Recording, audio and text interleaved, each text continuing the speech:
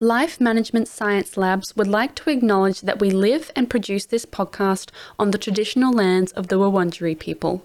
We'd also like to acknowledge the traditional owners of the lands of our listeners and our international colleagues. We'd like to thank and pay our respects to their elders, past, present, and emerging. Hello everyone and welcome to Work in Progress, the Personal Productivity Science Insights podcast produced by LMSL, the Life Management Science Labs. We are champions of life management science, providing structured insights informed by science and inspired by practice on key aspects of conscious living. Each week, we bring you scientific and practical insights on each element with the expert knowledge of professionals in the field. Let's get started. Hi everyone and welcome. I am your host Tia Harmer and today we are going to be discussing procrastination and how those things affect personal and work-related productivity. So I am here with Paul Miners. How are you today, Paul? Hey Tia, I'm good, thank you. Thanks for having me. Yeah, thank you for being here. So for those who don't know you, do you mind explaining a bit about who you are and what it is you do? Yeah, so I do lots of different things. So the label that I put on myself, although it might change depending on who I'm talking to, is that I'm a productivity consultant.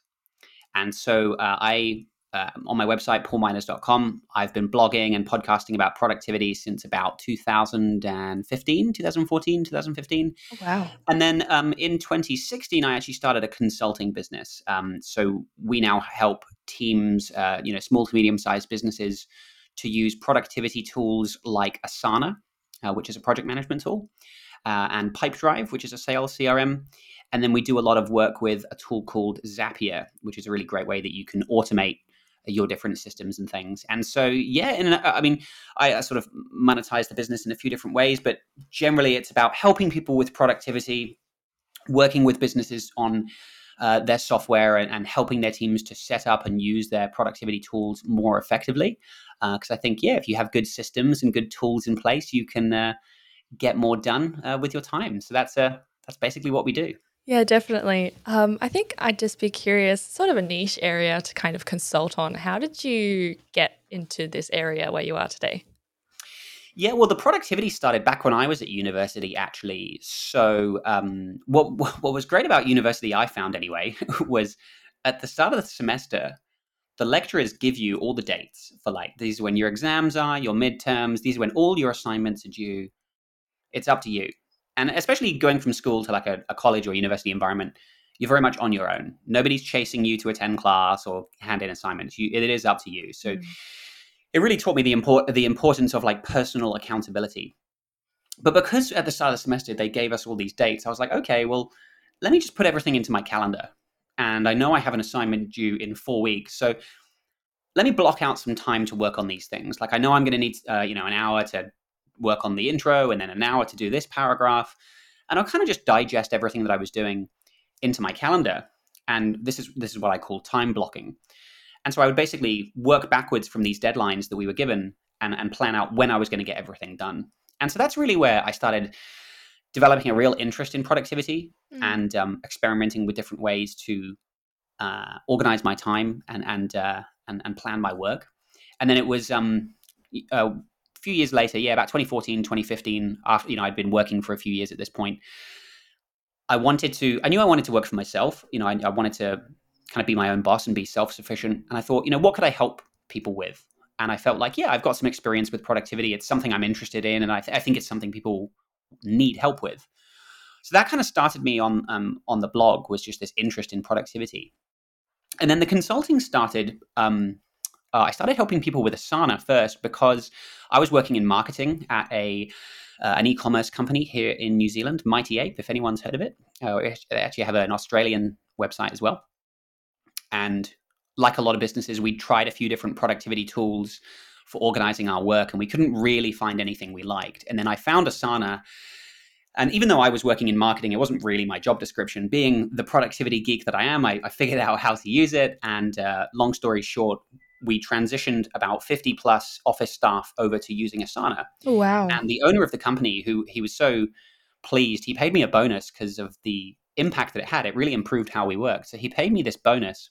Oh, And so it so was a good. few years later. Yeah, no, it was pretty good. Well, that was a really important moment because it made me realize, oh wow, like the owner of the business really sees value in this. Mm, So a few years later, when I'd started my blog and I was still working full time and I was just blogging as a bit of a hobby, but I was like, what could I do to really monetize this? And so I thought, well, maybe I can help people with Asana because if my old boss is going to pay me a bonus, maybe other business owners will pay for support as well. mm. And so I started offering that as a service, just as a bit of a side project. And then over the course of about 6 months, I quickly got to the point where I was earning more from this part-time consulting business than I was at my job. So I was like, Yeah. okay, that's all the validation I need. And so I quit my job and took it full time. And then the business has kind of grown, and I've diversified into other services from there. Yeah. That's so awesome. You must have been like the most like studious, organized university student. Like I cannot relate at all. But that's so cool. No, that's a good point. Yeah, professors do give you the dates in advance. I'm currently studying at the moment, and so yeah, this should probably push me to be a little bit more organized. Well, I'd started because I'd already used my calendar to just put all my lectures into my calendar. I was like, Yeah, like I'm going to use my timetable. calendar. Yeah, because Yeah. with your calendar, you typically use your calendar for things that are time sensitive. Like, okay, I need to be at this lecture at this time, or like this podcast that we're doing now. You sent me an invite. It's time sensitive. That's how most people use their calendar. Is they anything that's time sensitive goes into the calendar. So meetings, appointments. And I just took it a step further. And I'm not the first person to do this. This is not my invention by any means. But I was just like, well, okay, I know I have this assignment to do. I can either do it at the last minute and scramble, or if I just plan my time and put in some blocks where I'm going to do my readings before class or work on my assignment, then rather than scrambling and rushing at the last minute, I can actually create like a plan for how I'm going to get this done. Mm. That's so great. So, as we've already mentioned today, we're going to be discussing procrastination.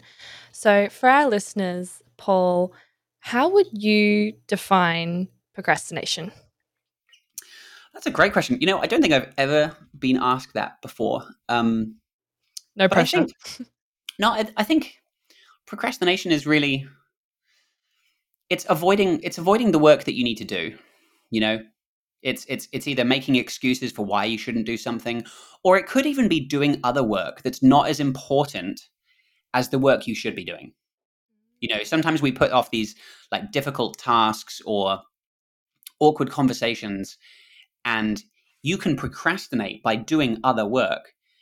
And even though you're doing work, it kind of feels productive. Yeah, I'm doing this other thing. I'm not procrastinating. You are, in a sense, procrastinating from what you actually need to be doing. Yeah. So I think procrastinating it's the excuses we tell ourselves. It's delaying or putting barriers in place and putting things off to the future that you should be doing now. Yeah. No, that's a great definition. It's definitely something that's a little bit hard to define exactly because I think we all have different forms of procrastination. There's Yeah, different ways, like you said, you can always find something else to do instead of doing that one thing. And I think we're all very guilty of that. So we're going to dive into that a little bit later. But now we're going to do some sort of like rapid fire icebreaker questions yeah, so that the listeners can get to know you a little bit better. So I'm just going to ask you like 10 questions and then you just give me whatever comes to mind. Cool? sure, cool, Cool. brilliant. Okay. What is a book that you're currently reading or like just finished? I'm actually currently reading. I'm looking at my bookshelf now.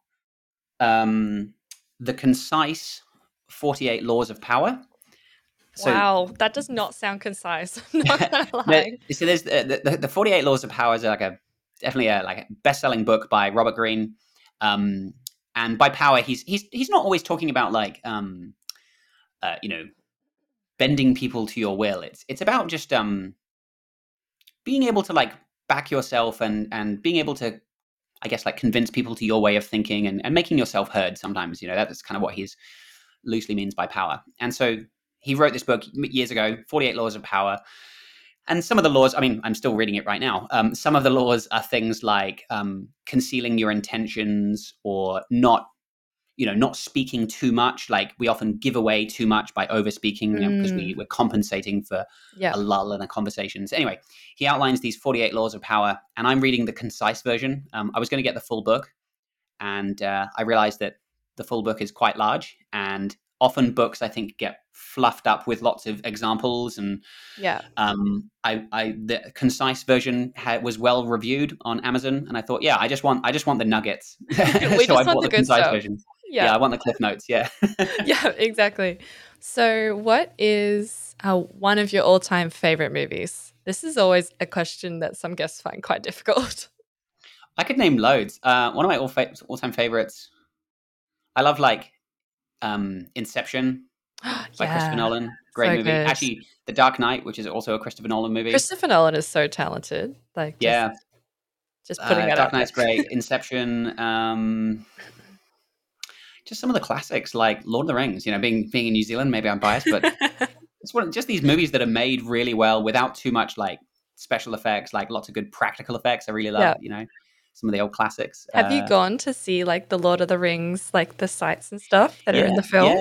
yeah. Well, here in New Zealand, so if you want to go skiing or snowboarding on the North Island, a lot of people go to Ruapehu, and so that mountain is where they filmed what's it called, Mount Doom. Yeah. So where Frodo and Sam Oh, are going up so Mount Doom at the cool. end, that is on like basically the ski slopes of Ruapehu. That's so um, awesome. so you basically drive up that bit of mountain to where they filmed, and then there's loads of places all over the South Island where they filmed some of the big battle scenes, and then obviously on the North Island as well in Matamata we have the Shire, the Hobbiton. Um, Wow, you just like live on a movie set. yeah, well, it used to be a temporary set, but when they did the Hobbit movies, they knew they were going to have to rebuild the set, so they negotiated making it all out of permanent materials. So instead of it being made of like cheap wood and polystyrene, like it was for the original movies, when they redid it, they were like, "Can we build it out of brick and stone and like permanent Wow. materials?" Yeah. So you can go there now, and it's unbelievable. You are literally walking through the Shire. That is so awesome. For those who haven't been to New Zealand, this is your sign to go. Yeah, yeah. And they've I, got different sizes because they have some hobbit holes which are human size, so yep. that when they're filming with an actor next to the human size one, they look like a hobbit because the size of Ah. the hobbit hole is the same as a human, so it looks Yeah. normal. But then when they had Ian McKellen, who's Gandalf, Yeah. on set, he is actually a human, and hobbits are obviously very small, so Yeah. they need him to look very big, and they can't make him bigger, so they make the hobbit holes smaller. Oh, So that's so awesome. there are some hobbit holes and the little gardens and wheelbarrows that are tiny because when they have Ian McKellen standing next to it, he looks massive. So it's That really is funny so that awesome. the different scales. Yeah, That is so cool. Lord of the Rings fans are geeking out right now. yeah, That's yeah. so awesome. Thank you. So, besides your podcast and maybe our own, what is a podcast that you're currently obsessed with? um, so I'm big into Bitcoin. So I really like a show called What Bitcoin Did. Um, it's a great show to just like it takes a really objective look at the pros and cons, and I think they do pretty good at having like a balanced discussion. And just it's a great show if you're interested in learning more about Bitcoin and how it works and what it can do. It's a great show. So I'm yeah kind of binging that at the moment. Oh, and that one's called What Bitcoin Did. What Bitcoin Did, yeah, by Peter That's so McCormack. cool. Yeah, Oh, awesome. Okay, what is a documentary that you've recently watched? documentary. Jeez, what have I recently watched? I don't think I've watched a documentary in a while. Um, No pressure. hmm, I don't know. There are some really good ones on Netflix that I can, if There you want are. recommendations. Well, I've there's plenty that I've watched. What's one of your favorites then? Um, I don't know if I have a favorite documentary. There's plenty that are like interesting, but unlike movies, there's none I've like gone back and rewatched. Do you know what I mean? They tend to There's not plenty of really be interesting ones. things you rewatch. I don't know why. It's just not Yeah, really something I'm like, okay, I got the information now. I'm content. yeah, yeah. Um, I'll let you know if I think of something while we're chatting today. I'll come back to that one. But I That's haven't okay. watched a documentary in a while. Yeah.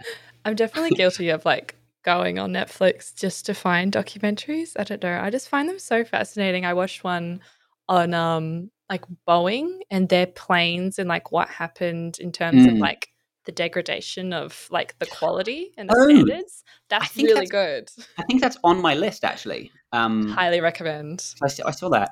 What were some of the popular ones recently? I can't remember. I liked some of the explained ones. So it's not really they're not like movie length. The explained series are like sort of I don't know, maybe 20 or 30-minute Is that by episodes. Vox? Vox, yeah, yeah. Yeah. So they do these sort of short little episodes explaining like how diamonds are made and sold, and explaining different diets and oil and just random topics like how fashion, Yeah. is it fashion or like fast fashion, and just these short little episodes. I really like those because then again they're nice and bite sized. You can kind of just skim and see which ones look interesting, and you can watch one for like 20 or 30 minutes. Yeah, YouTube is the best place for that, that's for sure. Yeah. Well, this is on Netflix, the explained ones. Oh, right. Yeah, they are too. Yeah. We love Vox. Okay. So, who is your famous role model? I love this question. Favorite role model, do you mean? Or famous, favorite, whatever, whichever. Like, do I have a famous role model? Do you? Oh, sorry, I misunderstood the question. Like, so do I have a role model?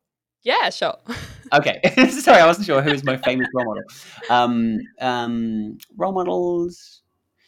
Yeah, I'm a big Apple fan as well. Like, so Mm. I always look back at like Steve Jobs and Legendary. like the impact that he had and his approach, and when movies have come out about him, or yeah, was it movie? There was the Ashton Kutcher one. There was the Fassbender one. But the books, I've really enjoyed the books on Steve Jobs as well. Mm. I've actually, for our 3-year-old boy, they do these little. I've forgotten what the series is called.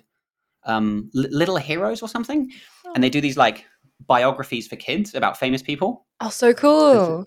so we got one about Steve Jobs, and so it's written for a child. It's got like nice little illustrations, but it's Cute. just about their life. So they've got like Steve Jobs. We bought John Lennon. You've got like Mother Teresa, Gandhi. Are they the Lots of books? yeah, they're like Or short they little children's Yeah, I've books. seen these. Yeah, yeah. So cute. So now, like Steve Jobs is someone who, it's funny because I always say like, the world is kind of like this really crazy place right now. Mm. It seems like whether it's COVID or war with Russia and Ukraine and all the inflation that we're seeing, like the world is, when you just think it's kind of getting back to normal, it just gets a little bit crazier Yeah. and a little bit more uncertain as well. I think a lot of people just aren't sure what's going to happen.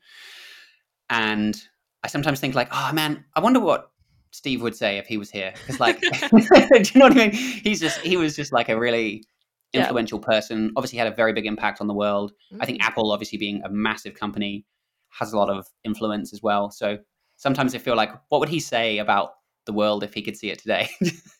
Yeah, that would be really interesting. It's mild spoiler alert for upcoming guests that we might have. Not Steve Jobs, but for an upcoming guest.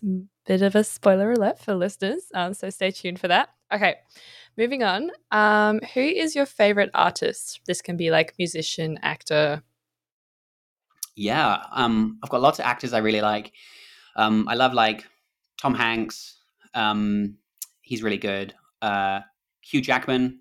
Hugh Jackman as well, because he seems like the kind of person when you listen to him in an interview, he just seems like a normal person. And it Yeah. doesn't, from what I've heard as well, I actually listened to a recent interview with him on the Tim Ferriss podcast.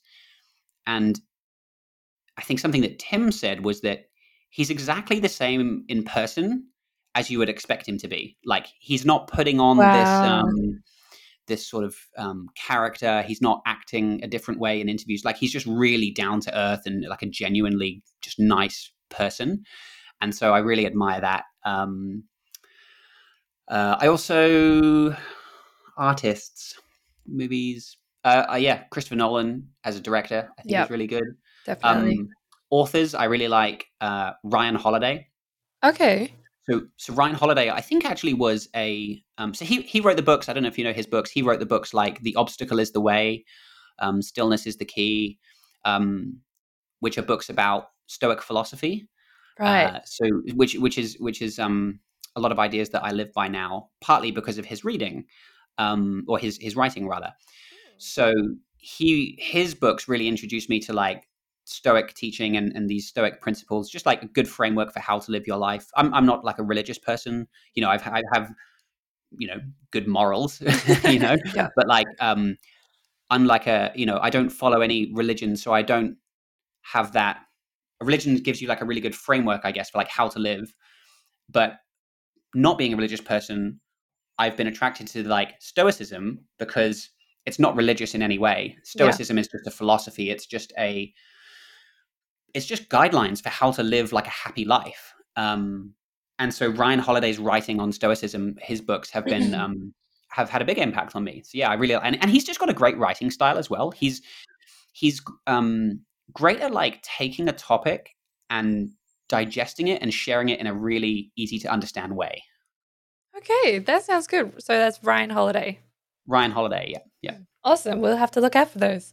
Mm. Okay, what is a recent course you have completed? Course. Hmm. This week actually, this Okay. I did an impulse buy. This is nothing to do with like business or personal development. Yep. I guess it's kind of personal development. I was scrolling through Instagram as you do, and Instagram knows me scarily well, and I got this ad for a golf an instructional golf video Right. about how not to slice the ball, which is if you've ever done some golf, if you hit the No. ball off the tee, slicing it's where it like curves off to the right. Ah, okay. Yeah. And so it's a thing that a lot of golfers struggle with, me definitely included. And so this video came up. It's like, do you struggle with slicing the ball? I was like, yes, I do. Yes. So I bought this. It's almost like just a mini course. It was like $50, and it was That's so by this cool. guy. I think his name's Hank Haney, who was Tiger Woods' former golf coach. Wow. And so I literally just watched that the other day, and then went to the range to practice, and it worked. It's. I mean, it hasn't fixed my slice yet, but it's definitely helping. And so I Okay. literally sort of was signed up to that the other day. Yeah. That's so good. That's so fascinating. All right, and last question. What is an event that you've recently attended? This can be in real life or online.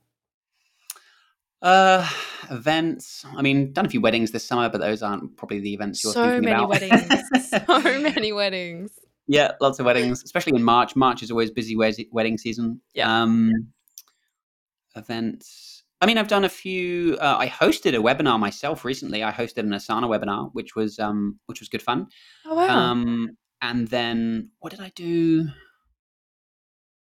Um, I mean, obviously with COVID, haven't done as much as I normally would. I Yeah. mean, I attend some. There are some like Pipe Drive online events every couple of months. You know, being part of Pipe Drive's like partner network, we attend these sort of virtual events every few months, and the Pipe Drive team are really good at like keeping us up to date with changes to their product and Yeah. what's coming up and that kind of thing.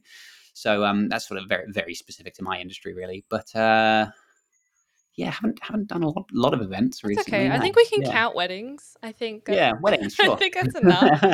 I think there's been so many of those on recently I that have a 30th. they There's count a as friend's 30th this weekend as well. I'm going to aw, that. fun. That's so nice. Yeah, so many birthdays and weddings, and it's just Yeah, like everyone's been holding out for like 2 years. So now yeah. there's like I everything. am gutted. I mentioned I was a Bitcoin fan, and right now, today, this week, Mm. is the Bitcoin conference in Miami, which I would have loved to have gone to. There's a But right, conference? it's a conference, yeah. So Oh, I would have loved to have gone to it. Unfortunately, if you leave New Zealand right now, you basically can't get back in. They're going to be opening the borders up in a few months, or maybe it was next month or the month after. I can't remember. I yeah. can't keep up with all the rule changes, to be honest. So for that reason, just leaving and probably like just the question mark around getting back into the country meant it was too hard to go. But I would have loved to have Yeah. gone to that. That's totally valid. No, yeah, like we're based in Melbourne, and the restrictions I think change on like a weekly basis. Yeah, I can't. Um, I'm just working at home, so it's just like, just let me know when it's over. exactly. No, 100%. All right, so let's travel back to procrastination now and productivity.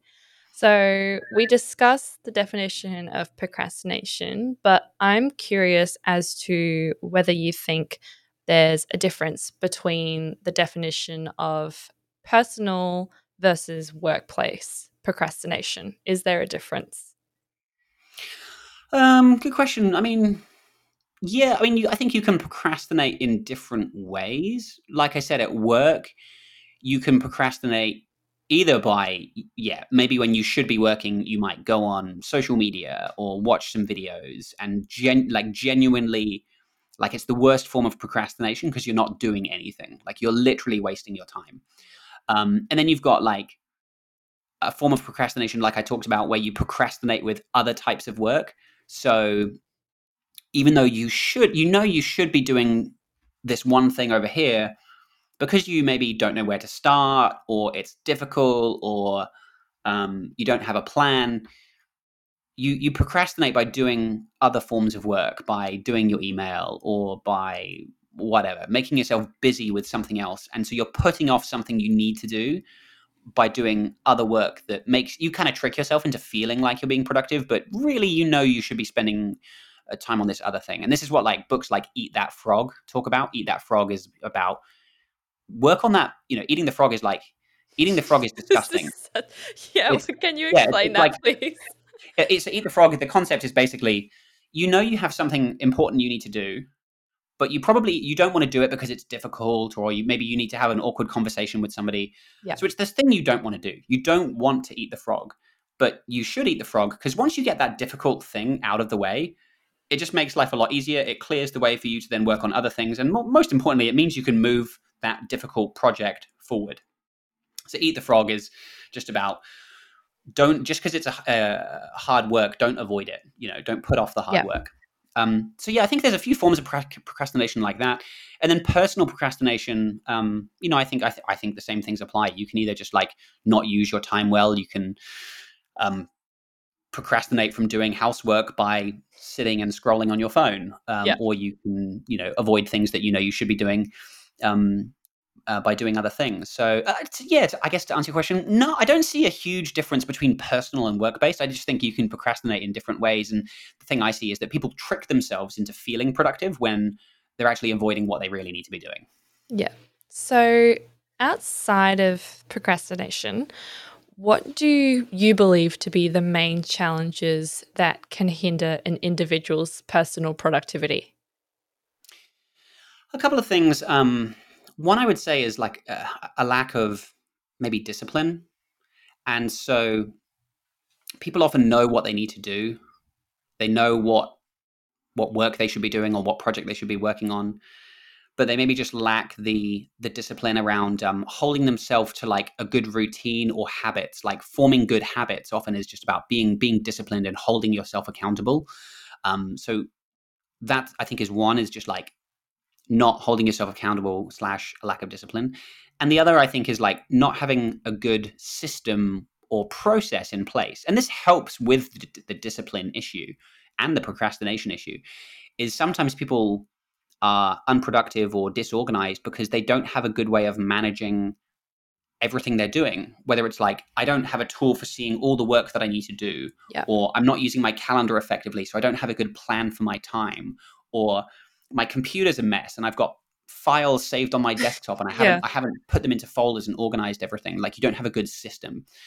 And I think the system, if you sort your system, if you have a good set of tools and processes in place, and if you follow the right habits in terms of how you use that system, it will address the discipline issue and it addresses the Mm. procrastination issue. So I think, yeah, like having a good system which helps you to be disciplined is something that we talk about with a lot of our clients. Yeah.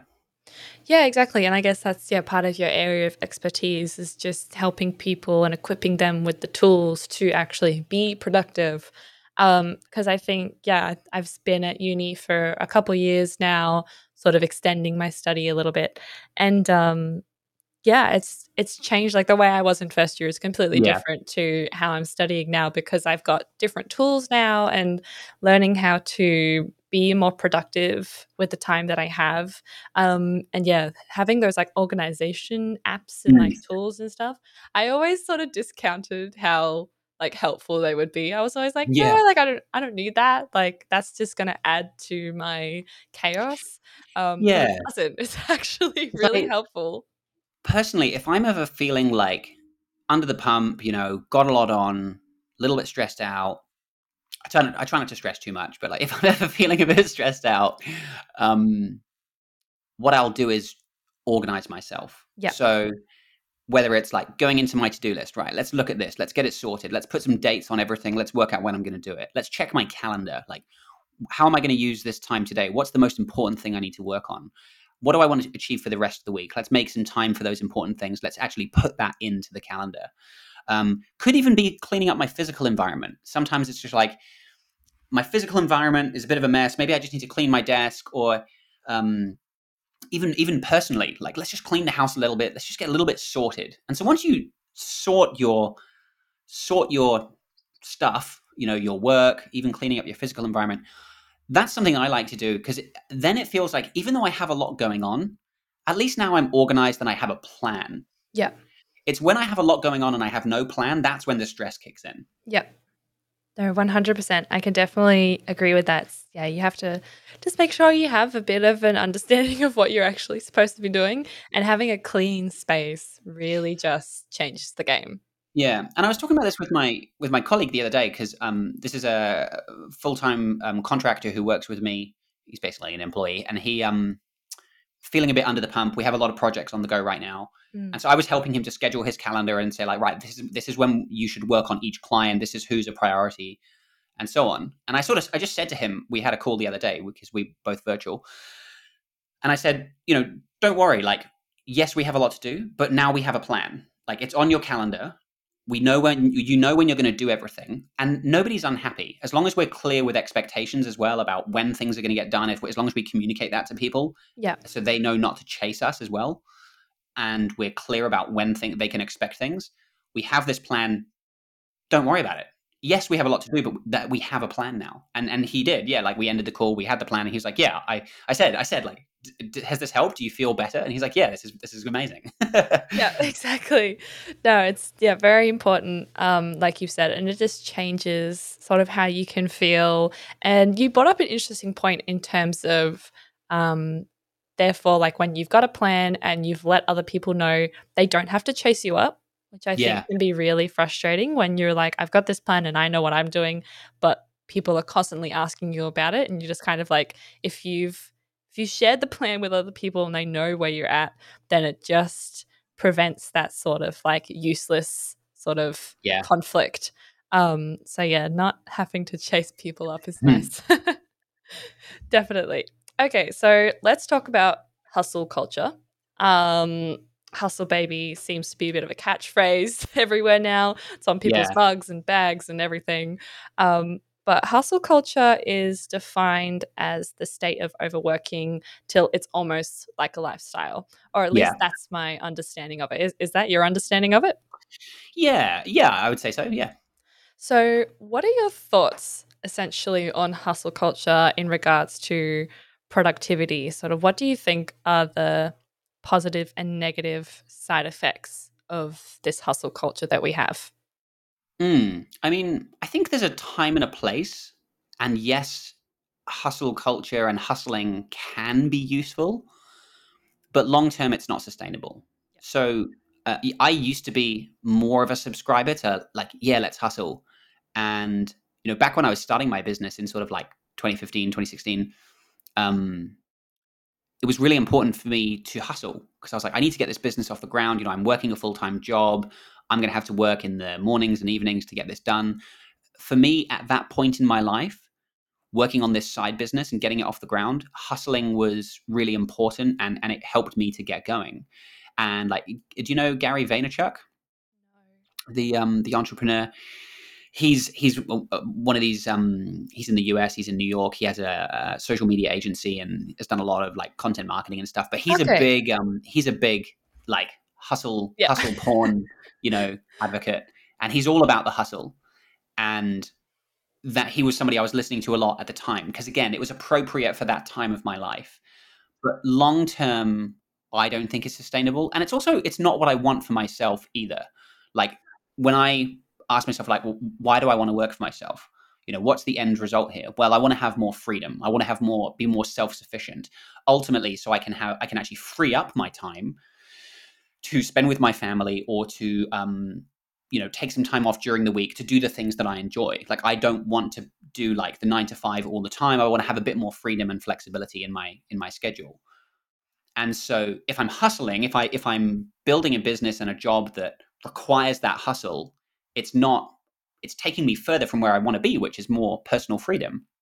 So hustling was important in the beginning to get the business going, Yeah. and even for the first couple of years. But now, like, I'm in a nice place where I can enjoy the benefits of the work that I've done. I've got the system and I've got a team around me now, and so I don't need to hustle as much anymore. But depending on the project or maybe clients we're working with, maybe I need to, like, you know, hustle a little bit for a short period of time. So I think hustling is kind of like, it's like sprinting with your work.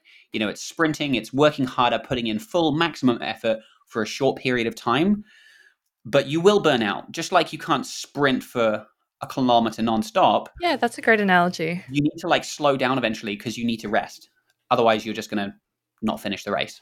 Yeah, exactly. No, I completely agree. I'm really interested to hear your thoughts on what you think of sort of this generation of hustle culture. I'm not, entirely sure if this was something that was, prevalent, like 30, 40 years ago. I think maybe in the 80s, possibly, but I feel like that was Mm, more of like the girl boss kind of vibe. yeah. But going back like 50, 60 years ago, from what I'm aware of, hustle culture wasn't really kind of a thing. So Mm, this generation, and you're looking at people like you got like Kylie Jenner, and you've got like Jungkook from BTS, and all these really young people who are like 21, 22, and they're really sort of pushing this hustle culture. So why do you think people of this generation in particular are obsessed with hustle culture? yeah, that's a good question. I think maybe one of the things is, like, it's something people say a lot on social media, so that's partly it. I think it Yeah. sounds good on social media. On Instagram, Yeah. you can share a motivational story about how you're working really hard, and I always laugh because I've got friends and I see people who show, this is where I'm working from today, and they post a picture with their laptop sitting outside somewhere, putting in the hustle, we're hustling hard today. It's like, yeah, but you still took out your phone and shared it on social media. Yeah, Like, you're on Instagram. so Yeah. I don't know. You think you're hustling, but you're wasting time, to share it. Yeah. So I mean, never have I once shared, like, this is where I'm working today or whatever. I Um, find it so awkward. Just kind of like, this is sort of, yeah, I find it I find it a bit cringy. I think as well, technology connects us and keeps us online more than ever, especially since COVID, because a lot of people are working remote. There's almost, and I think if the workplace culture that you work in isn't healthy, you can have these workplace cultures where you are expected to be on 24/7 call. Like, if I email you, I expect a reply pretty quickly, or if I send you a message on Microsoft Teams or Slack, I expect a quick response. yeah. And so I think the technology, because it gets abused, and I think because a lot of teams don't put good protocols around how to use the technology, they don't have these protocols in place. People just use instant message tools. They use tools like Asana, Slack, Zoom to keep in constant communication. Mm. And especially because if you're working remote, managers and bosses want to keep on top of their team and see what's going on. It's created this expectation that you always need to be connected and you always need to be responding. So that's kind of more fuel on the hustle fire, so to speak. Yeah, definitely. So, speaking of young people, procrastination affects everyone from childhood through to adulthood, etc. Now, I don't know about you, but I procrastinated more in high school than I did in university. I'm not sure for a lot of people this is not the case, but I think I procrastinated more in high school. I don't know. I was just, you were there every day and you just didn't want to be.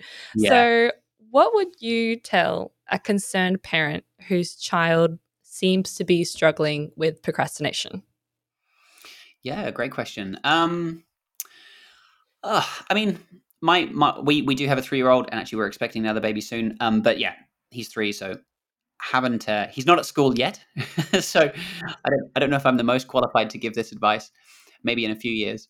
But I think if I was, like, looking ahead, number one is I would tell myself, well, don't worry too much, because, like, school isn't right for everyone.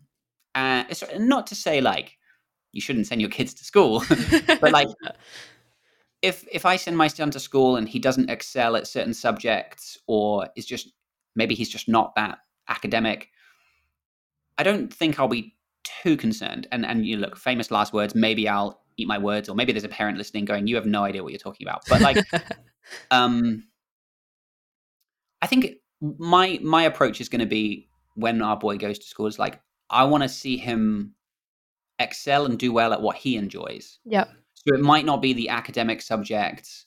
He might not respond well to the class environment where, really, because school is outdated, right? Like Mm. a lot of the way we learn now, it's you've got these big classrooms, one teacher trying to teach lots of people. A lot of kids don't do well learning that way. Yep. Um, but maybe he'll do well with sports, or Yep. maybe he'll pick up a hobby or something that he really enjoys. So I think as our boy grows, like I'll be keeping my eye out for, well, what does he really enjoy? What is he naturally good at? What does he want to engage in? And I'm going to do my best to encourage and kind of support those things. Yeah. No, exactly. I completely agree. I think it's helping that child sort of figure out what their passion is and what they love doing, and maybe where their strengths and weaknesses are. And I think when you let them, I don't have kids, but I do have a 13-year-old brother and an 18-year-old brother, and I was very involved in their childhood as an older sister. So I've seen the ups and downs of not wanting to do schoolwork or being a Yeah. bit too about something, or leaving the assignment to the day before. That has happened too many times. But yeah, I think it's about sort of watching where their passions are and seeing how they learn, and Yeah. sort of what it is exactly that draws them to that subject. And I find that if you encourage them and give them that sort of motivation in that area, Yeah. that energy can it'll transfer over into other things. When they feel Yeah. like they're doing good at this one thing, then they're like, oh, okay, like, I'll do this because I'm just going to do it. Like, it tends to transfer over. So I think, yeah, for those concerned parents whose children are struggling with procrastination, I never procrastinated more than I did when I was in high school, and I Yeah. still graduated I mean, and still came out well. So I think you're okay. I'm sure as well, like when our boy goes to school and he starts getting homework and reading assignments and essay assignments and things like that, I'm sure I'll ask him like, hey, when are you going to do this? Have you made time for it? Like, do you know how long it's going to take to do this, read this book or to do that assignment? Like, I'm sure I'll, being the productivity geek that I am, like just help guide him on some of those things. Like, when are you going Yeah, to do this? And oh, so you want to go play right now, or you want to go to your friend's house? And what about the assignment? Have you got an idea of when you're going to do that? I'm sure I'll be helping with those kinds of things and helping him to plan his time. Yeah. yeah. The perks of having a productive parent.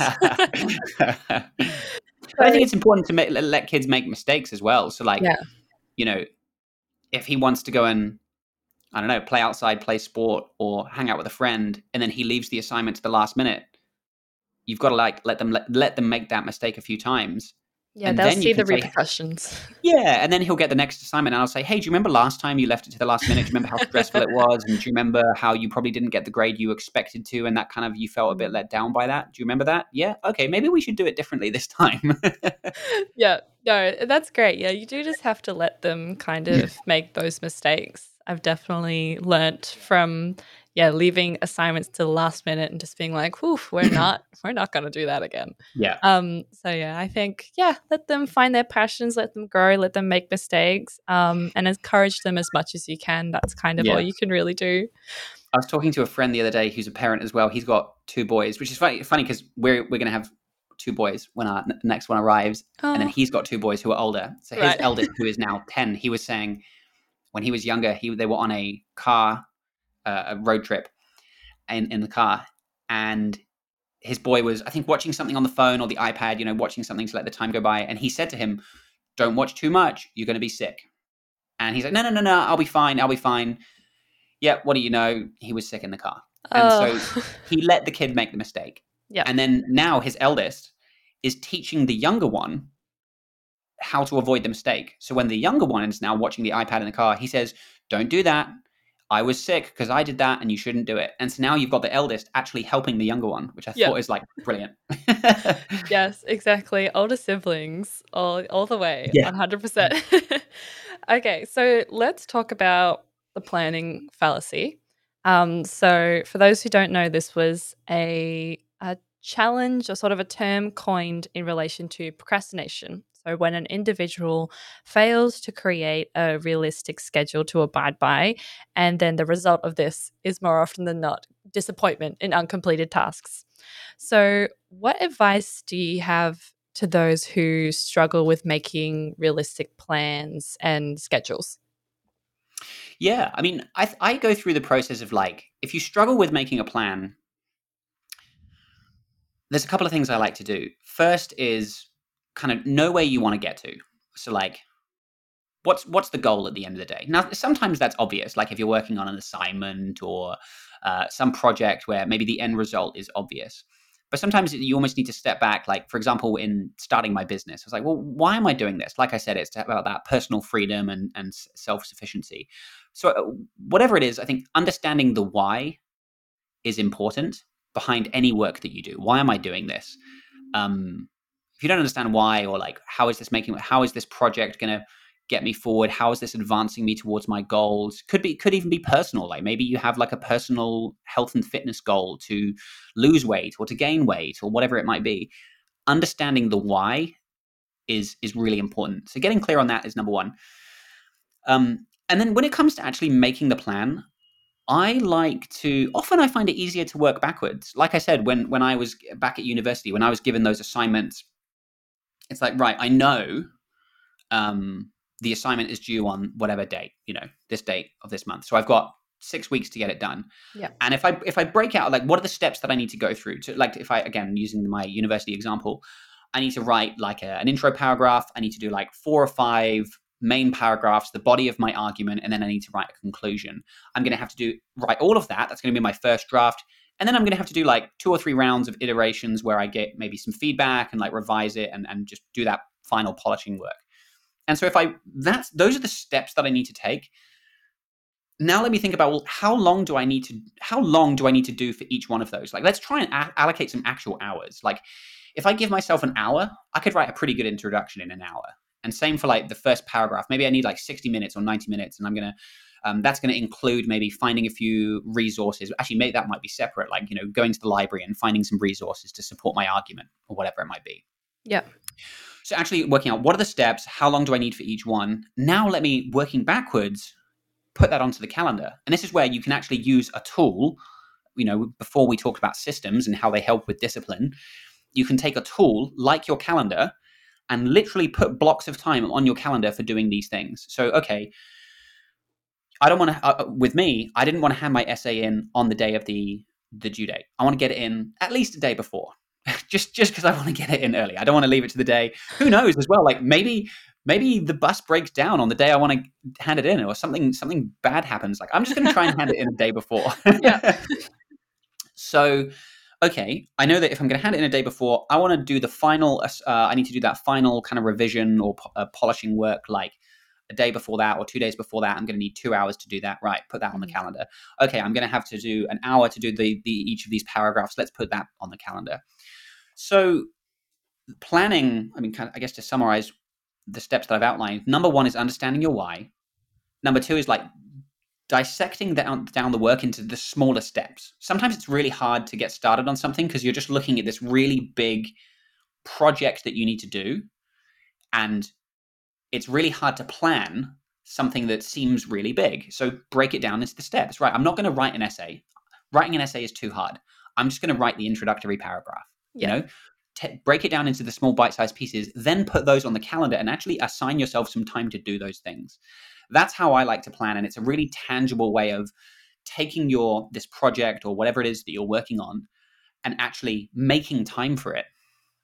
Actually putting it on your calendar, making time. That's an expression I really like, is you should be making time for things. Everyone says like, I don't have time. That's a terrible thing to say. You should never, ever, ever use the words, I don't have time. Yeah. What you actually mean, because we all have time. We all have the same amount of time in our day, right? We all have time. So when you say, I don't have time, what you mean is, I don't want to make time for that. If they say, I don't have time to do that, what you're saying is, I can't make time for that because I'm making time for other things. Yeah. So you could be thinking about making time for things. So sorry, a bit of a tangent there, long waffly answer, but I hope that helped. I No, hope we that's love helpful. we love long waffly answers here. So I guess okay, are you a to-do list person? That's Yep. Yep. okay. All right, because I like to-do lists, but I don't like making sort of daily to-do lists. Do you make daily to-do lists? I do, but I don't make them every day. Okay. If that makes sense. Like I Yeah. don't start them. I don't start my day by writing a to-do list. Okay. All right. Okay. That's fair because I like to-do lists, don't get me wrong. I think it's very important to sort of break things down Yeah. and schedule things in, but I'm definitely more of a calendar person because when it comes to to-do lists, especially daily ones or just even I tend to stick to like weekly ones because Yeah. otherwise I get really disappointed when they aren't completed. Mm. And I think it's in our nature as humans to assume that we can do way more than we're actually capable of in like a certain Yeah. amount of time. And I don't know if that's just because I have bad time management skills. But my day can change so quickly. Yeah. And so I hate to think that I wasn't productive just because I didn't do those particular things.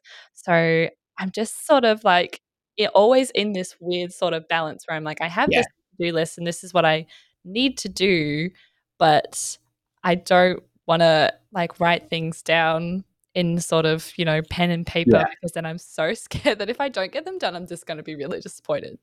Yeah. So I guess it's sort of like what you said, sort of making realistic plans and schedules and actually breaking it down because I will be the sort of person I used to be anyway, a lot more in sort of first year uni in terms of making like really big goals and this not happening. Like I'm gonna write all of my essay or like, write at least like 3 paragraphs or whatever and in like an hour and it's just never gonna happen. So I Yeah. think sort of understanding how fast you can work and what your most efficient self is, Yeah. and then making sort of your realistic plans and Yeah. schedules from there. Because you have to sort of know how you work. Yeah. So I use both. So I have a task list, which is Asana. It's a project management tool, and I use my calendar. So it's not either or. It's both for Yeah. me anyway. The reason I need both, or the reason I use both, is that if I just use the calendar, if I want to just see more holistically what's all the work I have on the go right now, like all the clients I'm working with, the projects we're working on, admin work, like just I want to see what's on my plate. It would be quite hard to do that with a calendar. Yeah. Because you can't really. I mean, yeah, you've got the. I was going to say you can't really zoom out. Yes, you can see like a monthly view, but you can't. There's no like list of projects with like here's each project and the tasks you need to do for each project. You Yeah. can't see that on a calendar. So that's why I need a tool like Asana. Is I can actually see here's every project, and because I work in a team, who's responsible for what and when everything is due. So that's Yeah. where the work lives. But then the calendar is a tool that I use with the task list to actually plan when am I going to get these things done. So I actually use it to block out, okay, well, these are the things that we want to do this week. I've only got 8 hours a day for 5 days to do them in. What can I put on my calendar? And the great thing about putting it on your calendar is it forces you to take your task list, which is a list of really just good intentions. And like you said, it's very easy to overestimate what you can do in a day or a week, but we often underestimate what we can do in a year. I can't remember who said that, but it's something I've heard before. I think it's pretty true. Yeah. So we often overestimate what we can do in a week. And so by putting things on your calendar, it forces you to prioritize. So you go, right, here's, I don't know, 20 things I want to do this week. Mm. You start blocking out time on your calendar. The great thing about putting them on your calendar, if you work in that week view, the weekly layout, you actually have to allocate an amount of time. Yeah. Whereas with a task list, if you just use a task list, it's very easy to overcommit to things Yeah. because you can just create lots of tasks, but not all tasks are created equal. Some of them might take 5 minutes, some might take 5 hours. So the great thing about the calendar is that it forces you to take that list and actually make a plan and allocate time to each task. So I will block out time for things as small as 15 minutes and as big as like, 2 to 3 hours Mm. are these blocks on my calendar. And so when I'm creating my plan for the week, if I am running down my task list and my week is filled with the first 10 things on my list, and I have 10 things that I haven't made time for, then I have to make some trade-offs and go, well, okay, if I want to get some of these things on here, I have to shuffle things around. Maybe I have to bump something to next week. I have to now make trade-offs and actually prioritize. So that's why personally I like to use both. Is I've got my project management, task management tool, which is where the work lives. It's where I can see my kind of what's in our pipeline, what have I got coming up for the next few weeks or months. And then the calendar, which is the tool we use at a granular level to plan when are we actually going to get these things done. Yeah. And that, I mean, we're talking about procrastination today. That to me really helps the procrastination issue, because by putting something on your calendar, remember what I said at the start, most things we put on our calendar are things that are time sensitive, things Yeah. we've usually when we've committed to somebody else as well. Like I've committed to Mhm. turn up to this podcast interview with you today. Yeah. We both committed to be here. We don't want to show up late because we've made that commitment. So by putting your tasks on your calendar, you're kind of making that same commitment to yourself like you do with an appointment with somebody else. So you're Mm. putting it on your calendar and you're saying, right, from 10 till 11 o'clock, I am working on this. And so I think it helps you to overcome procrastination, because number one, you've got a plan.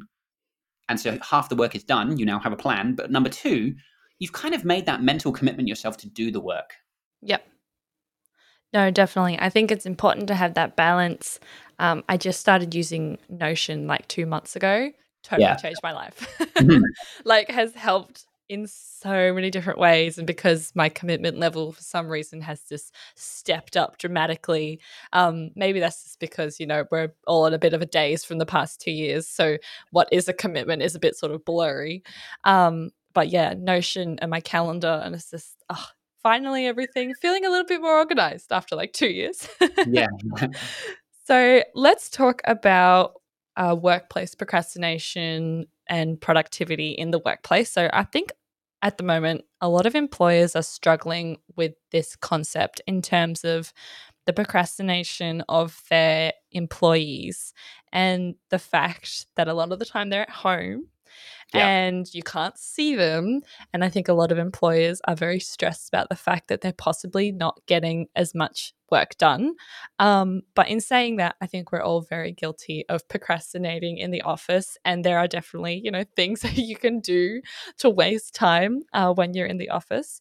Yeah. So, what would be your top 3 tips that you can offer employers or employees who struggle with procrastination and have their work productivity at stake?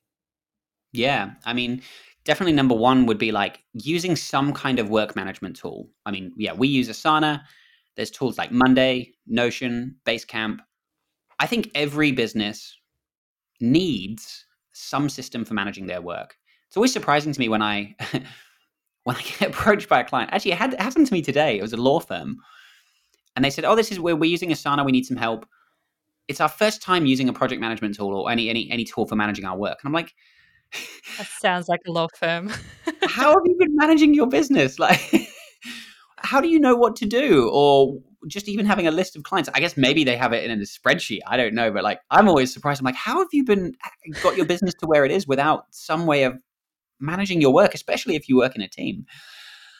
So I think that's number one, super important. Just having a tool to manage your work, as in where you can lay out, here are the projects we're working on. And so what we're doing, who's doing it, and when is it due? Who, what, when? You Yep. need a tool, I think, that shows you for each piece of work those three things: who, what, and when. Because then, you know, if managers and business owners can have a bit of trust, towards their team, we can then say, look, okay, we're working remotely. I can't look over your shoulder and see what you're doing. This is how you're going to be measured. Obviously it's different for every employee and different jobs and businesses, but this is how you're going to be measured. These are the metrics we care about. Maybe it's revenue, maybe it's customer satisfaction, maybe it's how quickly we can do the job, whatever it is. Everyone can be measured some way, I suppose, and the business owner or the manager will know if the person is delivering results. Like, how are you measuring that person's performance? So then you can say, right, this is how you're being measured. We have this work management tool, so I can give you the work. If we have a project, we can set it up in here. I can see when it's due, and let's get on with it. If you're working from home and if you want to start your day really early because you like getting up early, and you want to finish at 2 or 3 o'clock in the afternoon, do that. And Yep. as long as you're delivering the results, that we've agreed that's how you're being measured, I don't mind when you work. Same thing if you want to get up late and spend time, walk your kids to school or whatever, and then start your day at 10 o'clock or whatever it might be, or go to the gym in the morning, and then you want to start at 10 and you're going to work later in the day. Fine. I mean, yeah, maybe there needs to be some flexibility there for teams that need to connect at different times if you've got like an all hands meeting during the week or something. But that's something that we've worked with lots of different businesses, and those are the workplace cultures that we find are really successful. Is when people know how they're being measured, or how their performance is being tracked. And then there's that trust. There's that mutual trust that, look, you know how you're going to get measured.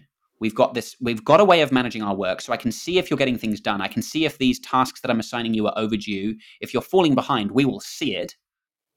Because if you don't have a tool, if you're just using email to track what everyone's doing, it's very hard to see, like, are we falling behind? Mm.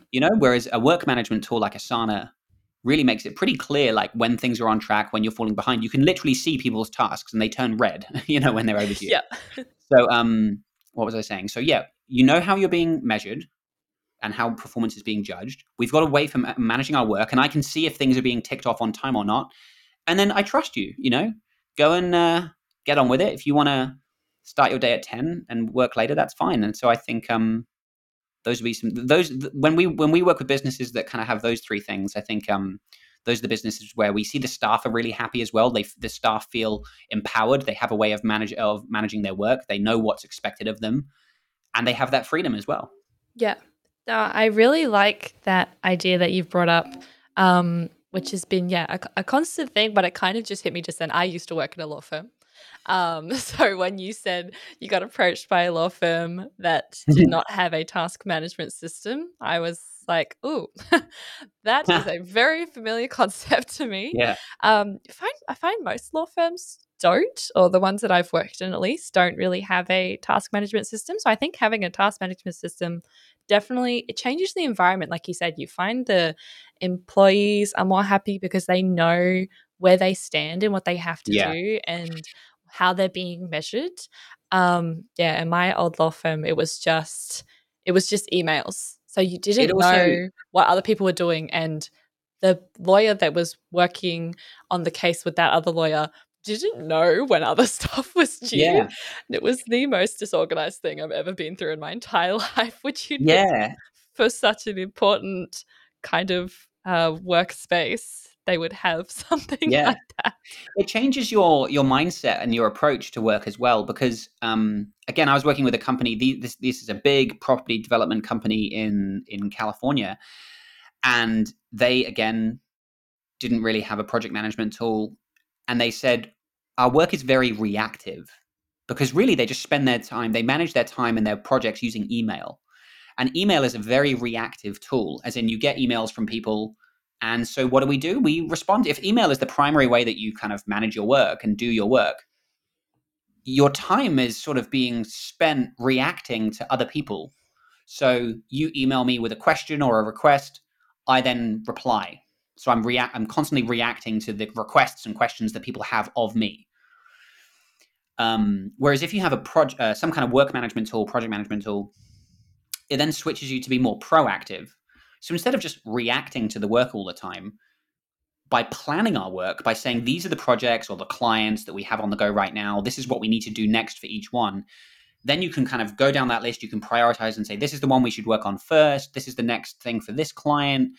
We can then, if you're using your calendar, great, you can block out time for these things. And it puts you into a more proactive way of working, Mm.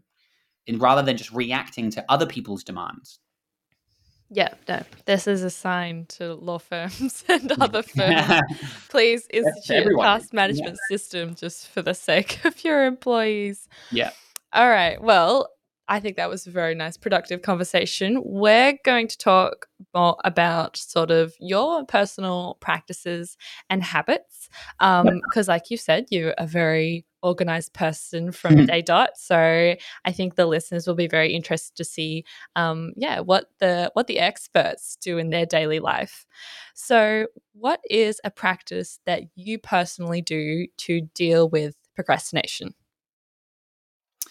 Um, I think I've already given my biggest piece of advice, which is using the calendar. But I mean, just to break it down again, like I said before, it's understanding the why or the goal. What is that end result? Where is that end destination? And where do I want to be? What's my plan? Like, what's all the work I need to do? Dissect it. Go through that dissection process. What's every single thing I need to do? And then putting it into a plan on the calendar, actually blocking out time. So that's something, like I said, I started doing at uni 10, 11, no, oh my gosh, longer, like 12 years ago. um, and I've been doing that consistently ever since. Like for me, everyone's so much of productivity is personal, and we've all got different ways of working. If you prefer a paper notebook or a paper system, or you prefer Notion, that's fine. Like whatever works for you. For me, I've been doing this for 12 years. I couldn't imagine working in a different way. I need to, if I want to get something done, it goes on my calendar. And that's the best way to avoid procrastination, I think. I was once in an interview. I was on this productivity panel, and we were all asked, it was me and like two or three other experts, and we were asked, like, do you procrastinate? What do you do? And maybe I was being, I wanted to stand out a little bit from the other experts, but I said something along the lines of, I don't procrastinate. because which is maybe not entirely true, but the point I was making is that because I use my calendar in this way, I always have a plan of what to do next. And okay, if I'm honest, sure. Yeah.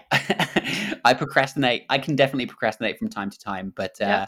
I think having the calendar helping you to plan what you need to do next is like a big game changer. Yeah. If there's one tip I could give people, if you struggle with procrastination, use your calendar and plan what you need to do, and put blocks of time in your calendar for those things, and hold yourself to them. I would have been scared if I was on that panel. Okay. So, are there any challenges that you face with this practice? I think with this specifically, the biggest, you actually mentioned it earlier, which is that there's sometimes a danger of, you make the plan, you start doing the work, and then you realize, I haven't scheduled enough time. That's probably the biggest obstacle or resistance that I face when people listen to this advice. They say, well, they either say, I might start the work and the plan's not quite right. So how do I deal with it? Or they say, well, actually, I need to be more reactive. My work is so reactive. I can't possibly schedule my time like you do. And I need to be reactive just like everyone else. The great thing is with this method is, if I put something on my calendar, number one, if I don't make enough time for it, I can spend more time on it. I can just bump whatever blocks that I'm not going to have time for today. I can bump those to tomorrow or the next day. So I always have my calendar open. I can look at it right now. It's on my screen. Um, it's not something I look at a couple of times a day. I am looking at my calendar hundreds of times a day, and I actually move things around all day, every day. So even if I finish a task early, I will actually adjust the block and say, okay, that task that I thought was going to take an hour took 45 minutes. So I'll actually shrink it to show that it only took 45 minutes. So in that way, I'm actually using my calendar to actually track my time. Everything that I've already done is the actual. So if I look at my Monday, I can see exactly how I spent my time on Monday. So it's almost like a way of journaling, or like recording how I spent my time, which is really useful. If something takes longer, I'll make the block bigger, and I'll move other blocks around. So I'm constantly editing my calendar. I'm constantly shuffling things around, playing kind of Tetris on my calendar, trying to get everything to fit in nicely, a bit like you do with Tetris. So even if I have Yeah. to be reactive, if I spend more time than I thought I would on a task, I can move things around. The other thing to do as well is, when you are doing that plan, try and budget more time than you think you need. So if you think something might take half an hour, just put an hour in. Be more conservative. And then if you finish early, you've kind of like gifted yourself free time, because it's like, oh, great, now I've got an extra half an Mm. hour. I Yeah. can do this other task or whatever else. Yeah, you've kind of got this free time now. Yeah. So that's probably the biggest challenge is, if anyone that feels they need to be more reactive, or that this is too much of a rigid system, it's it to use it to have success with the system, it does require you to be sort of checking in with your calendar regularly and moving things around, constantly replanning. So my planning, actually, the final thing I'll say is, I don't plan. I do a weekly plan, like on a Friday, I do plan my upcoming week. But planning for me is not something that happens once or twice a week or at the start of the day. Like I think earlier I said, I don't plan at the start of the day. I'm always planning. Every time I finish a task on a project, like if I finish a call with a client, or if I finish a piece of work, the very next question I ask myself is, what's next? What, for this project or this client, what do I need to do next? So I then create a task, or I'll put a block on my calendar. And so I'm constantly making time for the next thing that I need to do. That's why I don't start my day by writing a to-do list, because the to-do list is constantly updating Yeah. in my Asana and on my calendar. I'm constantly updating it. So I'm actually always planning. Um, so that's the final thing I would say is yeah, just having blocking out a bit more time than you think you need, and allowing for the system to be flexible, shuffling things around as you go. Yeah, for sure. So you've kind of answered most of the questions, but I guess, um, is this a practice that you think everyone can implement, or is this more like sort of person to person thing? I'm sure there are going to be certain types of job or people that just this will not work. Not, I don't expect everyone to work this way. I've talked about time blocking with lots of people, and I've faced some resistance from people because they think it's too rigid, or how do I, I need to be reactive. They then give it a go and realize, oh, actually, this is really cool. This is this is helping a lot. Yeah. Um, the other advice I give is you don't have to block out specific tasks like I do. Sometimes you could just block out like themes or different types of work. So you might block out like, okay, admin. Admin might be, like, I don't know, doing invoicing, or I don't know, any kind of like mundane administrative tasks. And then you might have a block for like uh, email. Like, I'm going to clear my inbox. You might have a block for client work. Now, you might not go into the details of what clients that is or what projects you're working on, but you can block out, this is a period, like 3 hours I'm just going to spend on client work. So you can start with a bit of a higher level plan. You don't have to block out specific tasks. So that's something, if you're listening to this and you're sort of not sure or interested in giving it a go, you could start doing that. But I'm totally realistic to the fact that not everyone works the same way. Um, Definitely, please feel free to try what I've talked about today. But at the end of the day, you've got to do what works for you as well. And if you prefer like a good old, notebook and pen, if that's what works for you, do what works for you, and do what is going to be sustainable. Yeah, Yeah, for sure. Yeah, I really like what you brought up before in terms of like blocking out time, but it doesn't have to be a specific task. It just sort of be like related to that kind of thing, like sort of blocking out time, like, oh, this is when I'm going to work on this thing that's related to this, sort of like client yeah, work. Like, I'm yeah, going to respond to client emails. Like, it's not going to be like, oh, I'm working on this particular case with this particular firm and that yeah, sort of thing. It can be like, oh, I'm just going to work on my cases and just sort yeah, of like round it out like that. So I really like that. I think I will definitely, it's yeah. something I would Even will just implement. even just making time for like, okay, I'm going to spend an hour in the morning just clearing my email and inbox. I'm going to do 2 hours of client work. I'm then going to have an hour of phone calls that I need to make. Just putting in some of those big blocks can be really helpful. Yeah, Yeah, and making definitely. making time for email is a good one as well. Like, rather than just constantly dipping into your email throughout the day, like, make a block for email in the morning, get it done, and then try not to revisit it until the afternoon. And that way you can kind of make time for more deep work, where you can say, right, I've got 2 or 3 hours of client work. I'm going to shut down my email. I'm going to turn off Slack or Microsoft Teams so I can't be distracted. And now I can do that. We call it deep work. I don't know if you've read the book Deep Work by Cal Newport, but that sort of highly focused work where you don't want to be distracted. So kind of blocking out time for email to like deal with everyone's responses, get that reactive stuff out of the way so that you can then not be distracted and do some deep work is a really good idea. Definitely. So, based on your experience, do you have any other sort of recommendations of practices that you can pair with this? I think we sort of touched on this before in terms of like pairing your calendar with like something like Asana or Notion. Yeah. We use Asana at work, which is great and Oh, it's nice. so helpful to kind of have those two things. Yeah. But based on your experience, do you have any recommendations on how people can pair this with something else or improve this practice?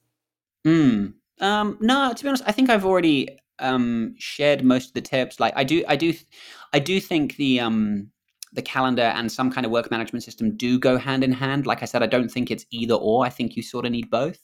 I mean, everyone uses a calendar, pretty much, for appointments and things. So I think it's just about taking it to that next level. And like I said, your task list is really just a list of good intentions. So those. I mean, the calendar and task list. That's the main pairing, to be honest. I mean, sometimes that you can automate. I've got my calendar connected to like my sales CRM as well, Pipedrive. So if I schedule like important sales based activities, it might be like creating a proposal or like booking an introductory call or a demo call with somebody. Like I can have that connected to my Pipedrive. So with like your CRM, like connecting that, and so that some of your things are happening automatically is quite cool. Like actually, all of my bookings basically happen through Calendly. So I've got my Calendly connected to my calendar. So when somebody books a call, it automatically goes in, which is nice. So I mean that's the only other thing to consider is like connecting your calendar to other apps that you use for like making scheduling really easy. Definitely, yeah. Having everything connected has this like changed my life in the Yeah, past couple of months. Being able to have the same thing on my laptop and my phone and having them talk to each other is yeah. just so helpful. So I highly recommend to anyone listening, Ah, yeah, keep those things connected. maybe one other thing is like using shared calendars as well is really useful. Like even for your personal things. Like my wife and I have a shared calendar. So I actually for my calendar I actually use the Apple calendar. I'm on a Mac, so I use the Apple calendar. And the really nice thing about that is that I can actually sync multiple accounts to it. So I've got my Google calendar, which is my work calendar is all Google. And so, but if I just logged into Google Calendar, I would only see my work. But by syncing that to my Apple Calendar, or I think can you? I don't know if you can sync Google to Outlook. Uh, I don't know, but there are Not other sure. there are other calendar applications out there. Like Fantastical is a really popular one. So by syncing my Google Calendar to my Apple Calendar, and I've got my iCloud. So iCloud is my personal life. That's kind of how I divide everything. iCloud is personal, like I've got my iCloud email and calendar, and then I've got my work email and calendar. So both of those things show up on my Apple Calendar. I've got my work and my personal both in one place. And so then my wife and I, we have a shared calendar. So if there's things we both need to be aware of, like if like picking up our boy from kindy, like if who's responsible for that, or this weekend we've got a 30th that we're both going to, so that's in the calendar, or if it's like catching up with family or something that goes in the calendar because we both need to be aware of it. So that's another really good one. But yeah, maybe more, I mean, definitely professional, but I do this quite a lot on the personal side, is like sharing a calendar with my wife so that um, I've sort of dragged her into some of my productivity habits.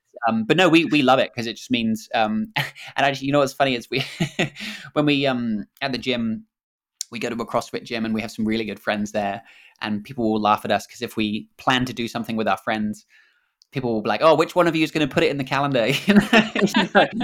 So people know that we work this way as a The couple. known thing. So it's quite funny, but it's a really useful thing to do, is just having like a shared calendar with people that you need to connect with. Yeah. 100%. Yeah, I think that's really great. Yeah, if it's like friendships, work, relationships, yeah, it's so helpful to have, yeah, and especially in families when you've got like, kids and that kind of thing. And it's so helpful to just be able to pop on and just be like, what, what am I supposed to be doing today? Yeah.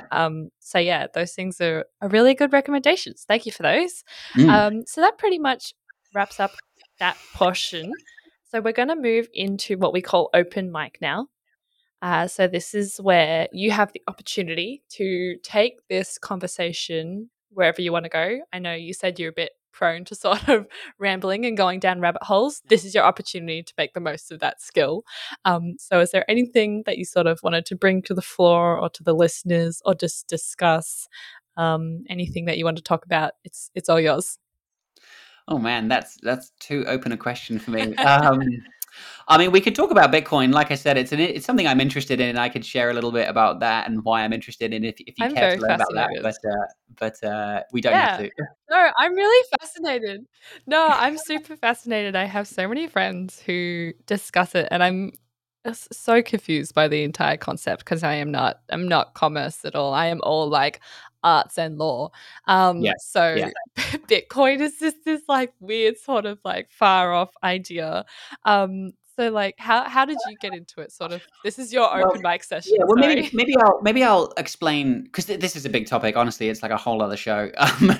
Maybe I'll start by talking about the thing that appeals most to me about it, or why I think the world needs something like Bitcoin, is because if you look at, like, whenever I talk to somebody about it, I say, what problem, what is the problem with money right now? or if anyone's into like crypto more broadly, I'm not into crypto. I'm into Bitcoin, and obviously there's lots of different cryptocurrencies. I don't dabble in any other cryptocurrencies. I'm only into Bitcoin. I'll pretend that I know what you mean by that, but I'm sure the Because listeners I'm do. sure So you've probably heard of like Ethereum, yes, like yes. so there's some of the other ones, right? So Okay. there's different types of cryptocurrency. So it's very much like different types of currency. You've got the US dollar, the Australian dollar. Basically, you've just got different types of cryptocurrency. Um, so I don't care about any of the other ones, and I can explain why. But so if you think about, well, why do we need this thing? Why do we need a digital currency? Like, what problem does it even solve in the first place? Because unless it solves a problem, why would we use it? You know. And some people say, well, with cryptocurrency, it's a faster form of payment or whatever. And I don't know that that's necessarily the problem that it solves. Because if you think about it, if you buy a coffee now today, you're not suffering from slow payments. Like you can take your credit card and or whatever card, and you can buy a coffee and you can pay for it instantly, and you're going to walk away with your coffee straight away. So I don't think it solves the slow money problem. I mean, yes, it does take, because there's lines of credit, like a merchant has a credit provider, the final settlement takes a bit longer, but I don't think the velocity of money issue is really the problem. I think the problem that Bitcoin solves is that at the moment, all of the currencies that we use in our lives, whether it's the US dollar, the Australian dollar, New Zealand dollar, they are controlled, or they're put in place by a central bank. Like here in New Zealand, we have the Reserve Bank of New Zealand. And really, the monetary policy is decided and it's set by a few people. And so, what we've witnessed in the last couple of years is central banks and governments around the world to have stimulated their economies to get through COVID. And so, they've created a lot of new money. They've just pumped money into the economy. We call it printing new money. It's not actually printing new money. They're not Yep. printing new physical notes. But for all intensive purposes, that's what's happened. Is governments have printed new money to keep the economy going. Now, we don't have to get into whether that's justified or not. I mean, yeah, they've shut down economies, so people need some money. But the impact of that money printing is the inflation that we're seeing now. And so what we're seeing now is that everyone's purchasing power is going down. So I think in New Zealand, we're expecting like 7 to 8% inflation this next quarter. So it means that the money that you earned last year is worth less this year. And when you kind of stop and think about it, it's like, I earned however many dollars last year. And it's kind of like this ice cube that's slowly melting. If I leave my money in the bank long enough, over time, even at a modest rate of inflation, my money loses purchasing power over time. But why is that? Like, if I work today and I'm trading my time for money, I want that money that I earn to sustain itself. I want that to last 100 years if I need to. If I want to pass that down to my kids, I don't want my hard work to like erode away. And so that's the problem, I think, with money at the moment. Is it's eroded through inflation, and we're really seeing that now. And so I think the problem Yeah. is partly that it's controlled by governments and central banks and a few people that get to decide when it's created, and it can, and when that power is abused, it leads to massive inflation, which we're seeing now, which I think was probably going to get worse. So that's the problem. So then you enter something like Bitcoin, and the great innovation of Bitcoin is that nobody controls it. Yep. It's often described as like a protocol, like the internet. Nobody controls the internet. Nobody can shut down the internet. You can regulate like internet service Yep. providers, and there's a certain amount of regulation that governments can do, but Yeah. nobody can stop the internet. Really, it's this great technology that allows information to flow freely, businesses to operate online, communication.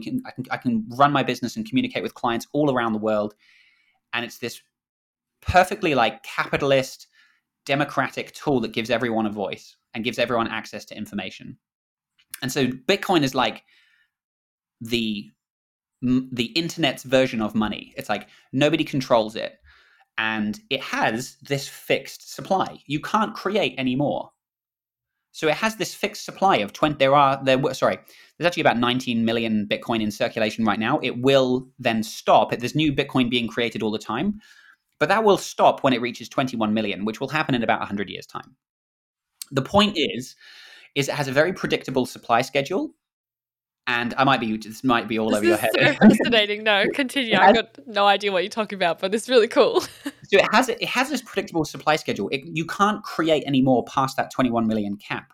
So it's this great way of preserving your money and your wealth. So instead of inflation kind of eroding your purchasing power over time, if you store your savings and your wealth in something like Bitcoin, which can't be controlled by anyone, and it doesn't get inflated away through irresponsible money printing, it allows you to preserve the work that you've done today for your kids and for you to enjoy in the future without it slowly melting away like regular money. So that's sort of that's the introduction I like to give to Bitcoin. Before we talk about how it works and why it's different to the others, I think it's important to understand the problem that it solves, Yeah. and that's what I think. Yeah, That's so interesting because, yeah, I feel like people, I have heard about it, obviously, and because I'm still at university, and so I've got a bunch of commerce friends who are like, yeah, that is their entire existence. And so I see it, but yeah, and I feel like that some of the listeners can definitely relate to this. You know, you see it everywhere and it's talked about everywhere, but I have absolutely no idea like what, yeah, like what it is. But I really like that you explained what problem it solves and what it fixes, because that was not something that I was aware of like at all. Like I was just sort of like, this is something that some like commerce geeky dude has just like pulled yeah. out of thin air and just made everyone's life a whole lot more difficult. But it actually makes a lot more sense when you put it like Yeah. that and what it when solves. people when people introduce it, you say, what is Bitcoin? It's a peer-to-peer decentralized digital currency. That's kind of the definition that people throw around. And then you try and explain that to somebody, it's like, hang on, what? Like, why do I need this? What is it about? So before we get into like, yeah, how it works or what does decentralized peer-to-peer digital currency mean, just start with what problem does it solve? And I think in the Western world, we haven't needed something like a cryptocurrency until now that we're seeing massive inflation. um, Other countries who have witnessed like a huge reduction in their purchasing power, places like Zimbabwe, Venezuela, I think Turkey at the moment is seeing something like 50% inflation at the moment. So that's like your earnings have been cut in half, 50%. Yeah. Like what you can buy today, inflation is like this hidden. It's like a hidden tax in a way because your purchasing power has gone down. And so in the Western world, we typically haven't needed Bitcoin until now because we haven't experienced the downsides of an unstable currency Yeah. where other countries have. And so, and like, look at what's happening in Russia and Ukraine at the moment. People on both sides, um, the Russians and Ukrainians are to escape their country with their assets are using something like Bitcoin because they can't carry their house out of the country. Yeah. And it's quite hard to move money out of your country depending on the financial system that you live in, especially Russia, who's been cancelled by everyone. They've been disconnected from the SWIFT payment system. They've had massive sanctions put on them. So for Russians who are like, maybe it's Russian people who don't support the war, they just want to get out because they're like, oh my gosh, my country's our currency is collapsing. They Yeah. have this lifeboat that is Bitcoin that helps them to get out. So we haven't needed that yet in Australia and New Zealand. So we've been slower to understand the benefits of it. But other countries who have seen like massive inflation or who have had their bank accounts frozen, look at what happened in Canada with the protests with the truckers recently, Yeah. and the government said we're going to freeze bank accounts of anyone that's supporting this movement. So the government's basically saying, if we don't agree with you, we can freeze your money, and that's kind of like, especially somewhere like Canada, like a very democratic country, Yeah. it's like, Exactly. oh man, if that could happen there, I mean, geez, I suppose it could happen Can anywhere. happen And so everywhere. people realizing maybe the money in the bank is not really mine. It's like maybe I don't have control of it. So I think people are starting to realize the value in something like Bitcoin.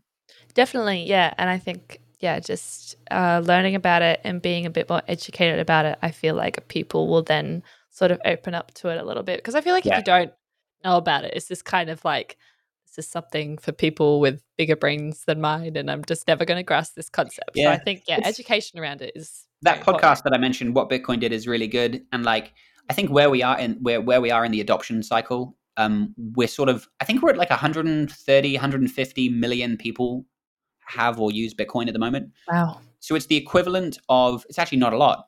It's actually the equivalent of where the adoption of the internet was in the year 1997, 98. Right. Okay. And Yeah. No. so, yeah, you're actually like, oh, wow. Like if there were 130, 150 million people using the internet in 97, then the internet went through, we saw a massive explosion in the adoption of the internet, sort of in the early 2000s and the mid 2000s, the 2000s really, 2000 to 2010, the internet exploded. We saw like Google, Amazon, Facebook, Twitter, all these big companies emerge in that period of time. And I think that's where we're starting to get to with Bitcoin. Is it's been around for like 11 years, and that first 10% adoption has taken about 10 or 11 years. But I think, the next 10 years, I think we're going to see a lot more people getting on. So I think it's still very early days as well. Definitely. Yeah. Well, thank you so much for educating us on that Yeah. interesting topic and bringing it to the floor. Yeah. And for those who are more interested, yeah, go and do some research because it Mm. sounds like Yeah. something that, yeah, we should definitely be educated on. Mm. Great. Okay, so coming into our last segment, we're going to top it off with some audience questions. So we've got Cool. 2 to 3 audience questions that we're going to run through that we've gathered. So our first question is, how can we teach ourselves to acknowledge the consequences of procrastination and not continue to overlook them? Ooh, great question. Teaching yourself the consequences. I suppose I often if I've procrastinated on something, I then think about like how would I have how would my life have been easier or less stressful or just better if I hadn't have done this? Like, okay, I've procrastinated now, I've missed that deadline, maybe my boss is annoyed at me, or in my case, maybe my client's annoyed at me because I said I'd do something, but I didn't. I've let them down. And focusing on that, okay, yeah, focusing on the consequence, like, man, this sucks. Especially for me, like, working in my own business, like, where your sort of reputation is very much on the line. I've always tried to focus on like customer satisfaction and being very good with follow-ups and doing things when I say I will do them, holding myself accountable. And so it's a terrible feeling when you like let someone down. And so if I do sort of catch myself procrastinating, I think about like, look, don't don't let Tia down. Like it's gonna suck. So even if that Yeah. means maybe I email you and just shift the deadline and say, hey Tia, like I'm having trouble with this. It's maybe taking longer than I thought. Hmm. I'll get back to you by the end of the week. Is that okay? Yeah. So open communication, I think, is really useful. Is just being realistic with your deadlines and when you can get things done, and communicating that to whoever needs to be in the loop. But yeah, I think the answer is sort of in the question.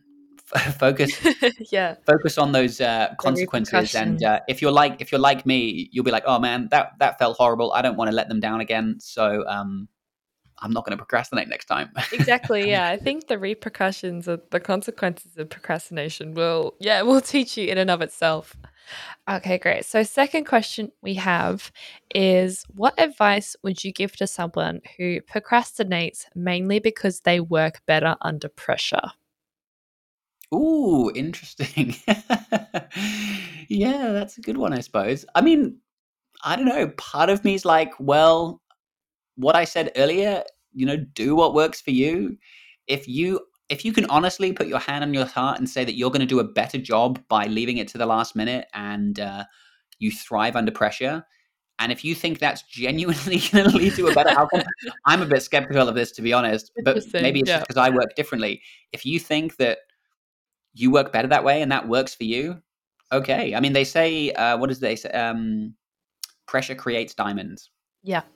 You know, so I'm skeptical a little bit of that, but if you do well under pressure, and if you feel like, look, if I leave it to the last minute and I just need some Red Bulls and I'm going to pump this out at the last minute, if you don't mind that pressure, I mean, for me, I can't think of anything worse. But if that works for you, great, do it. Yeah, I guess. Yeah, I like that you brought it up in terms of like, if you genuinely think that you do better under pressure than you do if you gave yourself time, like, is the quality going to be like the same or better? Well, that's a good point. Maybe you can change the pressure and changing the pressure from getting this done on time. If you maybe you can apply pressure by holding yourself to a higher standard. Yeah. So, okay, I'm rather than leaving it to the last minute and putting myself under a time pressure, I'm going to get started earlier because I'm going to hold myself to such a high standard that if I don't do this well enough to a point where I'm really happy, I'm going to let myself down. I'm going to let my clients down. So that's another way to look at it is um, pressure. Yeah, putting yourself under pressure based on the standards you hold yourself to. I think that's a good point. Yeah, definitely. Thank you. And our final question is I like this question. How seriously do we need to take procrastination? Yeah, I mean, it might depend on the individual. If it's like for me, and maybe this is a big headed of me, like like I said, I haven't struggled too much with procrastination in the last few years because I think I've got a good system in place. Mm. I don't. I mean, I do sometimes. Like, yeah, maybe I'll. Oh man, I'll just check my phone quickly, and I can be guilty of just like I don't know, killing some time on Twitter if I need to. But I haven't procrastinated to the point where it's like, oh no, I'm letting my clients down or I'm dropping the ball. I haven't Yeah. gotten to that stage yet. Um, The but second if you part of are, that question is there is a second part of that question. The second part of that question, because it says, how seriously do we need to take procrastination? Is there a vast difference between procrastination and being lazy? So mm, maybe I think that's an interesting point. I'm sort of yeah, interested in terms of what you think the difference is there. yeah, I think. So I think I would say, if you're sort of like, oh, is procrastination a big deal? I would just look at sort of, well, what is the impact? Like kind of the previous question, what are the consequences? Like if you do procrastinate, what's the worst that could happen? Maybe the consequences aren't that bad if you procrastinate. I don't know. So in that case, yeah, maybe it's not a big deal if you put things off, depending on the work that you do. For me, like I said, my priority in my business is making sure my clients are happy and that we deliver our projects on time and on scope, and we follow through with what we said we would do. Yep.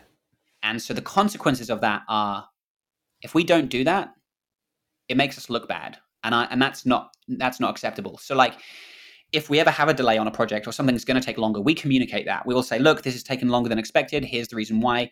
Can we shift the deadline? So that's why, like I said, the communication, being transparent is really important to us. And Mm. with my team, I've always said, like, as long as we are communicating with our clients and keeping them in the loop of our progress and when to expect things, if it takes longer than we say it's going to take, that's fine because we've communicated it.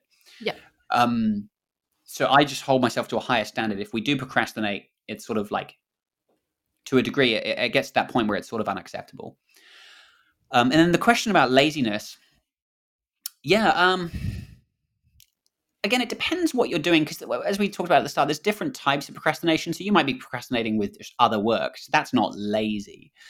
Laziness, I suppose, is, I guess, like genuinely. What is laziness? I guess it's kind of like genuinely doing nothing when you should be doing something productive, like at work. That Yeah. you asked earlier about managers keeping tabs on their team. Well, if you are sitting at home watching Netflix when you should be working and you've got work to do, yeah, I suppose that's probably lazy. That's But straight being lazy.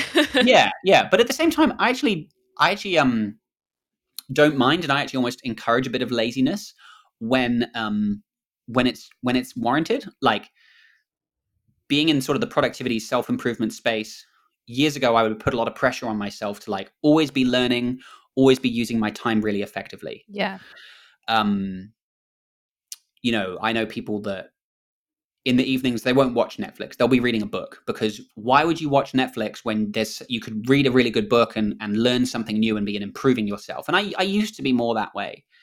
Now I'm just like, you know what, the whole self development, just being so obsessed with like self development and improvement all the time gets exhausting. So I actually don't mind a bit of laziness in the right context. So for me, if I've worked all day, if I want to go on the PlayStation in the evening and go do game with my friends, or watch Netflix and watch a movie with my wife, like some people might look at that and go, well, you could be reading a book. You could be reading a book about self improvement, or doing something more productive with your time. Yeah. For me, I'm like, you know what? That's fine. I don't care. I'll be lazy because I know I've worked hard over here, and I'm going to reward myself with some laziness over here, Yeah, and take that pressure off of constantly needing to improve myself or constantly needing to optimize every minute of my day. Sometimes definitely. it's okay to just like do nothing. Yeah, have some downtime. I think that's always really important. And there is that clear difference between procrastinating and actually giving yourself like a break, Yeah. and giving yourself some downtime. So very important. Well, thank you for answering all those audience questions. I hope they were helpful. And that pretty much brings us to the end of our podcast today. Thank you so much, Paul, for being here. I know we've all learnt a lot. And for people who want to learn a little bit more about what you do, where can they go? Best place to go is my website, Paul Minors. That's Paul Minors.com. So you can find me there. You can contact me there. I also have a YouTube channel. If you put my name into YouTube, I make a lot of videos about Pipedrive and Asana and different productivity apps and things. And Twitter as well. I enjoy procrastinating at times on Twitter. So you can connect with me there. Yeah. Yeah. Yep, note that you can find Paul procrastinating on Twitter. There you go. When I've And earned it, and done some work. exactly. You have been listening to Work in Progress, the Personal Productivity Science Insights podcast produced by the Life Management Science Labs. Listen to episodes from LMSL's 10 Life Management Perspectives on Apple Podcasts, Google Podcasts, Spotify, YouTube, or other podcasting apps on your smartphone. If you enjoyed this episode, please consider rating our show, sharing it, and subscribing to our channel, as it helps others find us and us grow to bring you more quality resources. More of our work can be found on our website at pp.lmsl.net, where you can join our movement. I'm Tia Harmer. Thanks for tuning in.